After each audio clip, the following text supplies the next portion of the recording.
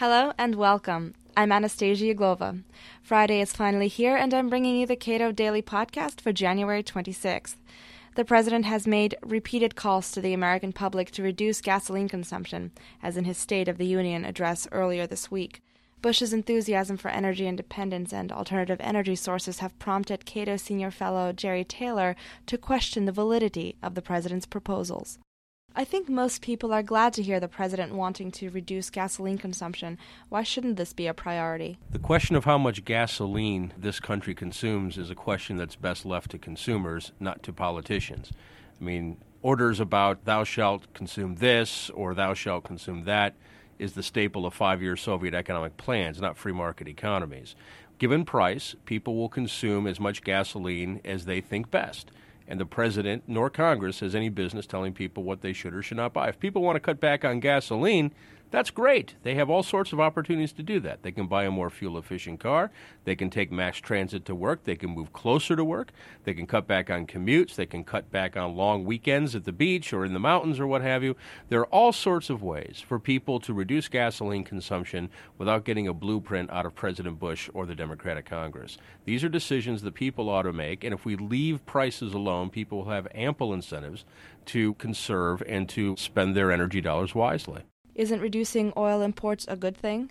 Not necessarily. I mean, we import oil for a reason. It's cheaper than the oil we could get from here at home or the energy we can get from any other source. I mean, the case for importing oil is the same as the case for, say, importing computer chips. If it's cheaper to buy these computer chips from abroad, then we're made wealthier by buying them from abroad rather than buying them from someplace else. Similarly, when it comes to oil, we import oil for a reason. It's cheaper than the alternatives. And restrictions on oil imports will make the economy worse off and make consumers poorer, not richer. It's a mandate. To restrict oil imports is to restrict the availability of cheap energy by its very definition. So it's very odd to hear a president who extols the virtue of free trade making a very anti-trade argument. There's nothing different about oil that isn't shared by any other commodity in the marketplace. Free trade is a good thing regardless of the commodity in question.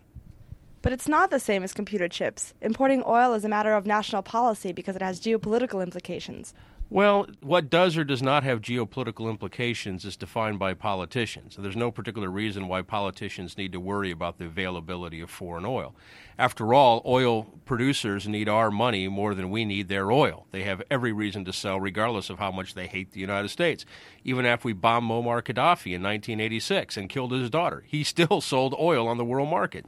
Even after the Shah of Iran fell and the Ayatollah Khomeini took power, probably the most anti-American leader in modern history, they still sold oil on the world market. We're happy to do so. Even Saddam Hussein, after the Gulf War, wanted to sell oil to the United States and the world market. It was only a U.S. embargo that kept him from doing that. So the idea that we need to worry about supply cutoffs from foreign producers is silly because these foreign producers have no other source of revenue. If they were to stop selling oil, that means they would stop paying for their troops. They would stop maintaining their military. They would shut down their secret police. They would shut down funds for Hezbollah and whatnot and Hamas. It would shut down their palaces. They would have no food or clothing.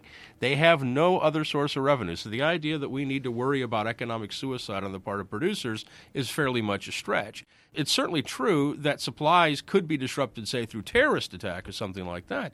But energy independence won't protect us against that. Even if all of our oil came from Kansas, a supply disruption in Saudi Arabia would increase the price of crude oil everywhere in the world, including the crude oil made in Kansas. That's why in 1978, when Great Britain, which was energy independent, experienced the fall of the Shah of Iran, oil prices in Great Britain went just as high as oil prices in Japan, even though Great Britain was energy independent, got no oil from the Middle East at all, and Japan was entirely dependent upon imported oil for its economic needs. So energy independence doesn't provide any protection against terrorist strike. What are we doing to hedge against possible disruptions and protect our access to oil in the future? The market is already hedging against these risks.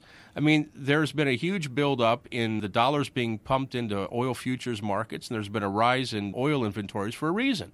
George Bush isn't the only person on the planet Earth who's noticed that foreign oil might be disrupted by terrorist attack.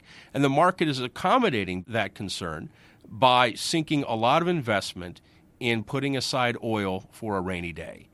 And so it's not altogether clear to me why the government needs to take action when the market is already taking that action for us. How can we be sure that we're stockpiling enough oil?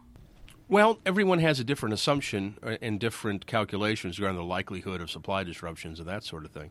So no one can know a priori what's the right amount of inventory to hold. But I can guarantee you that people in the oil markets who have every reason to make the correct calculation here, because millions of dollars are going to stand or fall based on those decisions, are going to act accordingly. Now, one thing we've seen in oil markets is that this increase of money coming into the oil futures market and the inventory buildup we've seen has convinced a lot of economists that oil prices today already reflect essentially a tax of, say, maybe $10 or $20 per barrel that reflects the fear of future disruption and reflects the interest in putting aside oil for a rainy day. So think of that as the energy market imposing a tax on the very thing that George Bush fears the most, future supply vulnerability. It seems to me the market's already accounting for things. Now, if the president's going to say, well, that's not enough, I would ask, based on what? Does George Bush have a better sense of how vulnerable our oil supplies are than, say, people at ExxonMobil, than people at British Petroleum, than all sorts of different middlemen, or than people who run the Rotterdam futures market, or for any of the other millions of economic actors who buy and sell futures and futures contracts every day, or who engage in purchases on the stock market every day in spot markets around the world? No. These things should be best left to the market. If George Bush knew better than millions of market actors what true risks were, what truly was or was not efficient, then he would be the first person that we've ever seen who was qualified to efficiently run a totally centrally planned economy. I doubt he's that smart. He's a smart man, but he's not that smart a man. If you enjoyed this program, consider subscribing to Cato Audio, a dynamic 60-minute monthly recording that brings you inside the Cato Institute for highlights from exceptional, one-of-a-kind lectures and events on key issues of the day presented by nationally known scholars, authors, and political leaders. Cato Audio is available on our website as well as on iTunes and Audible.com.